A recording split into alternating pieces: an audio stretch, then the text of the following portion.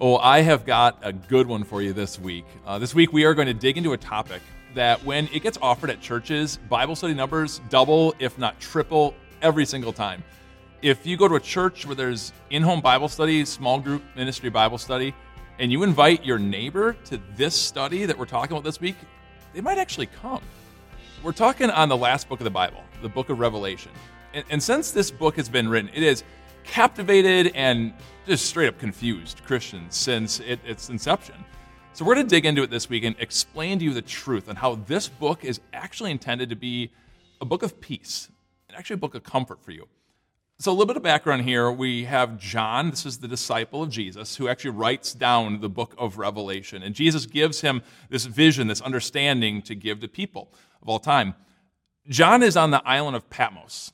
Small little island, about 13 square miles, just off of modern-day Turkey. And so John writes this to the believers on mainland Turkey to give them encouragement and to give you and me encouragement. Now, why has this book confused people so much? Well, to be honest, it's kind of weird. There's a lot of weird visions and things that just don't make sense to our mind. There's some crazy things inside of this book. Like, for instance, there's things turning into blood.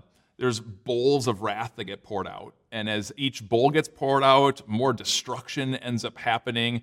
There's a beast of the sea. There's the beast of the land. There's a dragon. Yes, there's a dragon in the book of Revelation. But again, it's supposed to be peace, comforting. Why? How? Well, John tells us right here in the first verses, the revelation of Jesus Christ, which God gave him to show his servants what must soon take place. Then verse 3, blessed is the one who reads the words of this prophecy, and blessed are those who hear it and take it to heart what is written in it, because the time is near. So John tells us these words are supposed to bless you. And how do you do that? There's one thing you got to remember. There's one truth. If you remember this when you read the whole book of Revelation, it changes everything. Here's the truth. Jesus wins. That's what the whole book is about. You remember that and everything changes. So quick little story for you. I am a huge football fan, a massive fan. And when I watch my team play, I'm one of those loud fans. Like, I really scream in joy when my team does well. I'm crushed when we mess things up. True story, my neighbor actually texted my wife one time when I was watching my team because they weren't doing well and asked, is everything okay over there? I really get into it. I've scared my children on multiple occasions. It made my wife not happy with me. I should go to a group or something. Well, I'm telling you this because every once in a while, I hear the score of my game before I get to watch it. I don't always watch it in time. And let me tell you, when I watch that game, when I know that my team wins, I still celebrate the joys. The victories are still incredible. The good plays are awesome. But I don't get that mad. I don't really get that hurt or upset when my team messes up because I know in the end, well, we win. That right there is the truth you need to remember. Please remember that when you read the book of Revelation. In the end, Jesus wins. This baby, this book, it is a page turner. And so is your life. Your life is a page turner, and sometimes you turn the page on the next day and there's hardship, and sometimes you turn to the next page and there's joy. But if you remember one truth in your life, like you remember the book of Revelation, that Jesus wins, it changes everything. All right, so let's dig into Revelation now. We're going to get into chapters 1, 2, and 3. So John, as you know, he's on the island of Patmos. Jesus appears to him. And when Jesus appears to John, he falls over as if dead because Jesus is perfect. He's holy. He hates sin. John realizes he's like you and me. He's a sinful being. He falls over as if dead. But Jesus helps him up and says to him, peace be with you. Because remember, this book is all about peace. If you remember that truth that Jesus wins.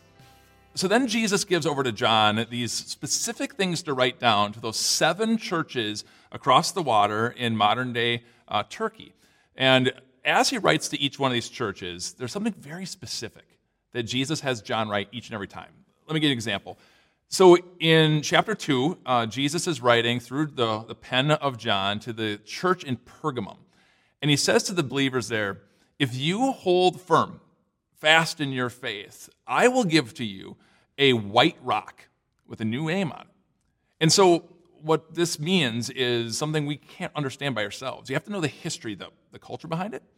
You see, Pergamum was the capital city in the area.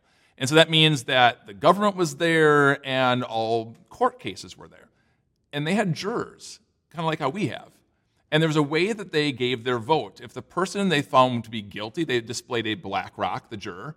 And if they thought the person was innocent, they displayed the white rock. And so Jesus says to those believers, you remain faithful to me, I'm going to declare you innocent. If you remain faithful to my love, my mercy, my forgiveness is yours. How peaceful that would have been to them. But I think my favorite personal thing that Jesus had written was to the church in Laodicea. You see, they were a wealthy city, but one thing they didn't have was a great water supply. So next to them was a city called Colossae, and they had a crisp, cold mountain runoff water. And then they also had another city, Hierapolis, near them, and they had medicinal hot baths. So you had cold water here, you had hot water here, but Laodicea had no fresh water supply. They shipped in their water from hot springs, and by the time it got to their city, it was this disgusting, lukewarm kind of hot water. And so Jesus says this to that city, very personal. He says, I know your deeds, that you are neither cold nor hot. I wish you were either one or the other.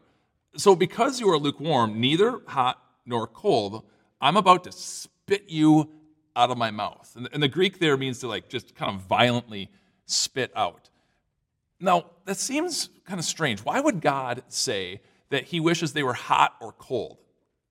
We get the hot part, being on fire in your faith. We get that. But cold? Why would God want someone to be cold in their connection with God? Well, if someone's cold, you know that they don't have faith. You know that that's someone I should pray for, someone I should witness to, someone I should reach out to, because you know where they're going, away from God. But if someone's lukewarm, they're about to lose their faith, and they could walk away from God, and people might not notice. So Jesus wrote this very specific thing that would have meant something to their hearts because of their water supply, because Jesus knows their needs. And God knows yours. He knows your needs. He knows what's going on in your heart and in your life. And God doesn't want you to be like the Laodiceans. He doesn't want you to get complacent in your faith and just get so comfortable in life you forget about God. That's what they did. Wake up. Get on fire, Jesus is saying, and stoke up that flame of faith in God in your prayer life, in your worship life, in your devotion life, because God knows what you need. He knows what you need, and he's always, always there for you. Now, if you're hearing this, you go, man, if I'm reading chapters 1, 2, and 3 of Revelation, and I encourage you, do that this week. Read the first 3 chapters. In fact, do it today.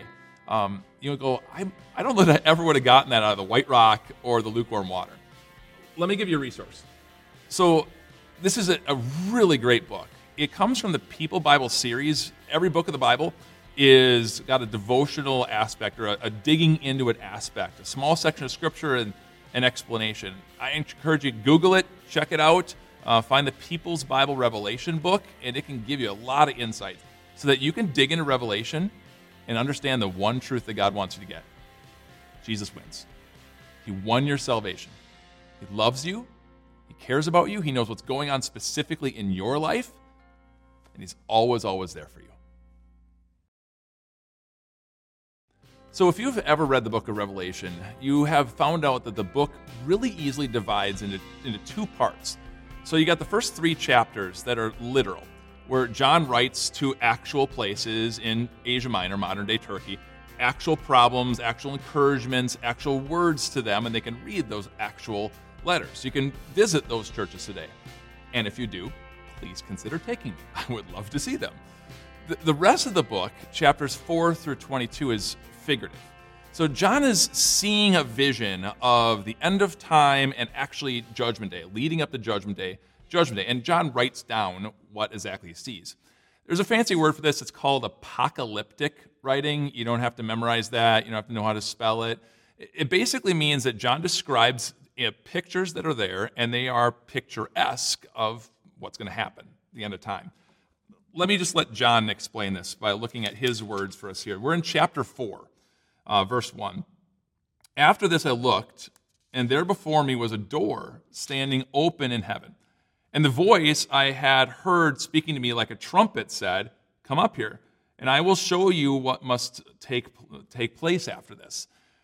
So I'm going to pause here for a second. There's debate on whether or not John actually physically went up into heaven or if he still stayed on Patmos and just visually saw it. Either way, God is showing him pictures.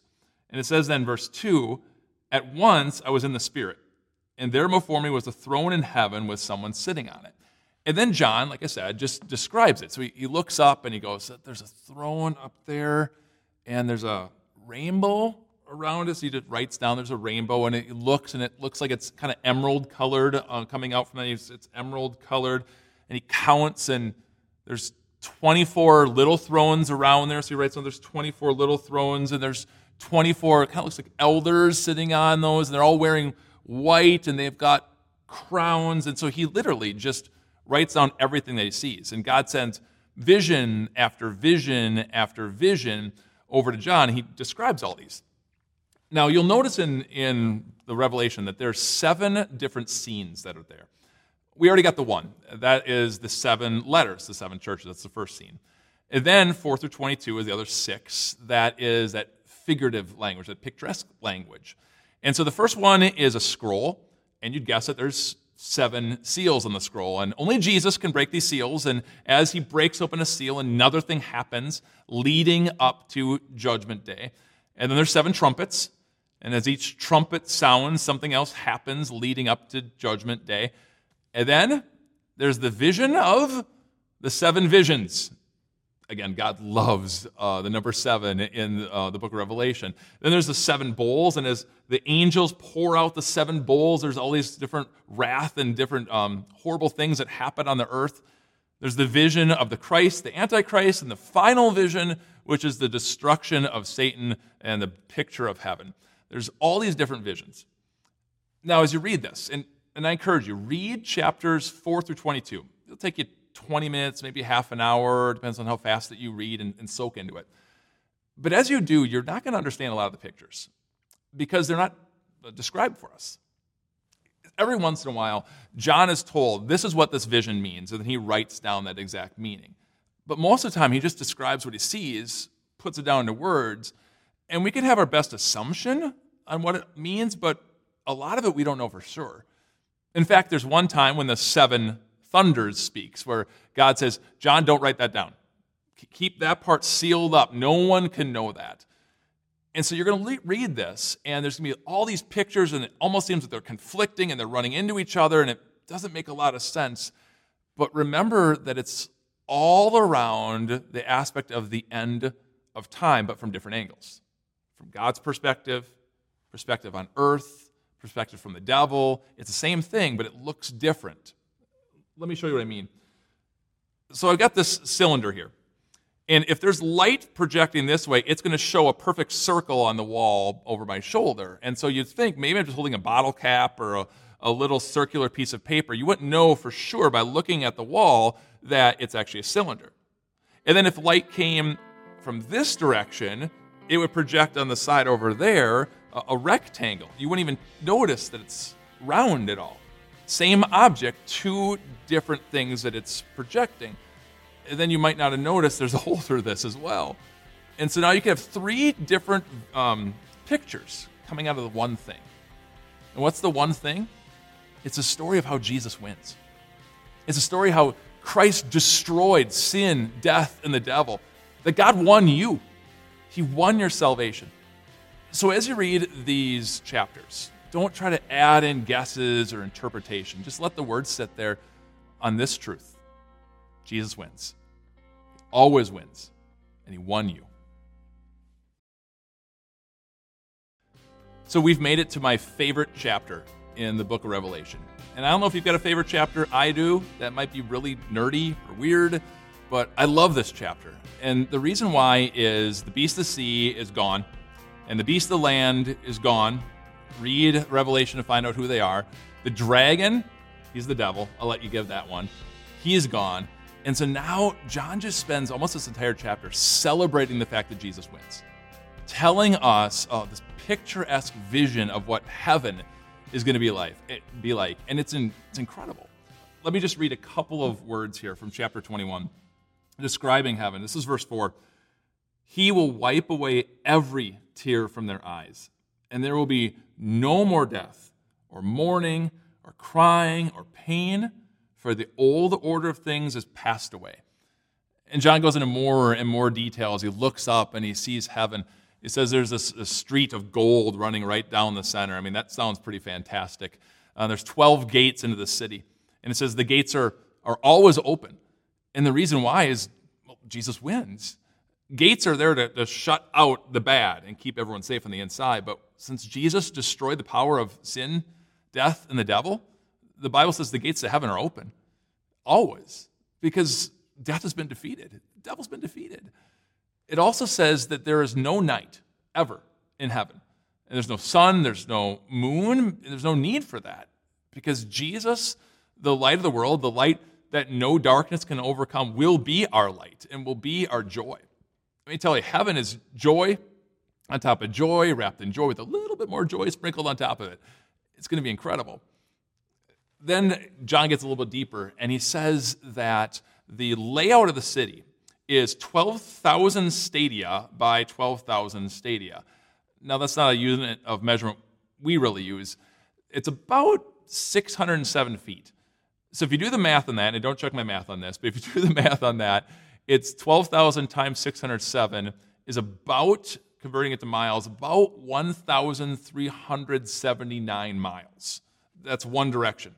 And then 1,379 miles in this direction.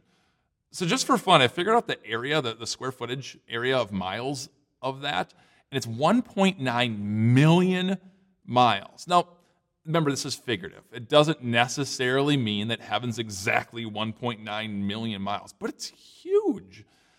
Just by point of reference, the largest city on the planet is New York, New Jersey, Connecticut metro area. That's 4,500 square miles. Heaven is described as 1.9 million square miles. It's colossal. All that joy there.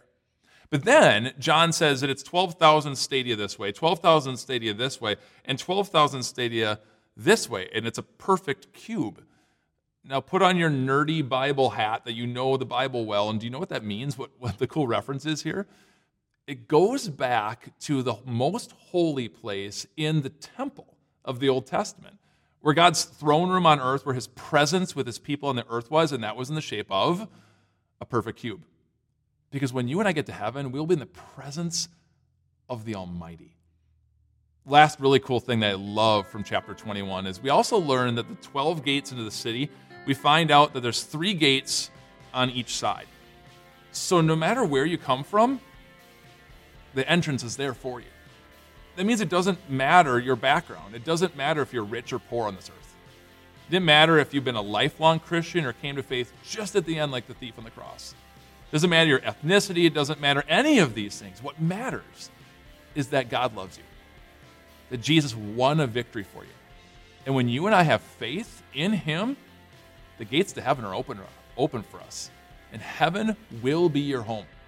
I encourage you, read chapter 21 in God's Word, and you will have incredible peace that Jesus wins. So when I was writing this final devotion to be recorded, I'm sitting in my house, and I'm working away, writing things up, and I overhear my wife, who says to our daughters, I'm going to go to the grocery store, I'm going to get some more groceries for you to make school lunches, but I want you, while I'm gone, to clean the living room.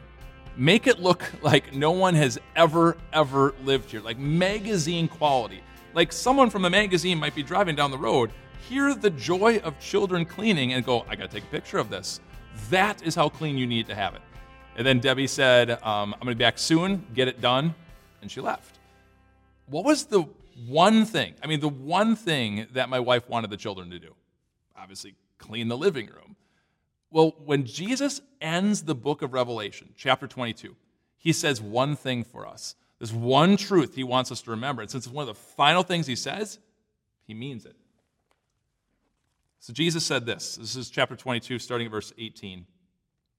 If anyone adds anything to them, I will add to that person the plagues described in this scroll. God does not want us to add anything into the Bible. Not one little morsel. Not going, well, I think God really meant this. And if we do this, then God really will love us. And then really we'll be able to get into heaven. I mean, God is serious that he wants his word to be absolutely pure. And then Jesus says, if anyone takes words away from the scroll of prophecy, God will take away from that person any share in the tree of life. Now, the book of Revelation tells us that the tree of life is in heaven.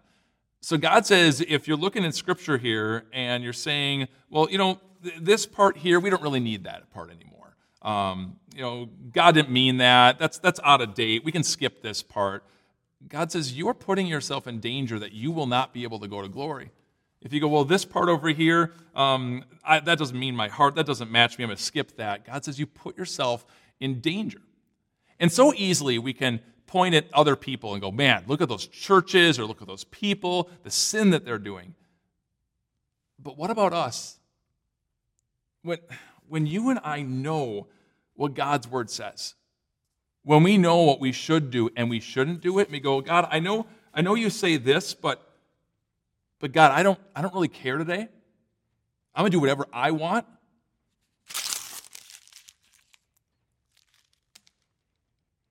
That is what you're doing to your Lord. Right in his face. And you say, God, I'm so mad, I'm so angry, and I know you tell me I'm not supposed to do that. Or I love my girlfriend, I know I'm not married to her, but I'm going to go do this. I don't care what your word says.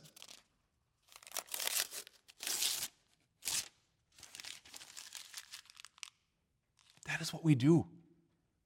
That's what we do before our Lord. Now, just so you know, this isn't the Bible. This is just a book that kind of looks like the Bible. I would never tear open Scripture. I would never rip pages out. But I'm guessing when you're watching me do that, your heart stopped for a little bit. And you got almost probably angry and upset about it. Where is that anger? Where is that righteousness in our own lives when we see ourselves sin? Because in essence, that right there is what we are doing to God's word. We're tearing it out. God does not want you to subtract anything from his word, but to follow it. And if you failed, then confess that sin to Jesus. Confess it to him and know this truth, that Jesus wins. He won you back from the devil. He won you back from sin. He won you back, and you are his forever. That is the truth of Revelation. That is the victory celebration that God describes in this beautiful book of peace. If you remember that truth, that Jesus wins, and he won for you.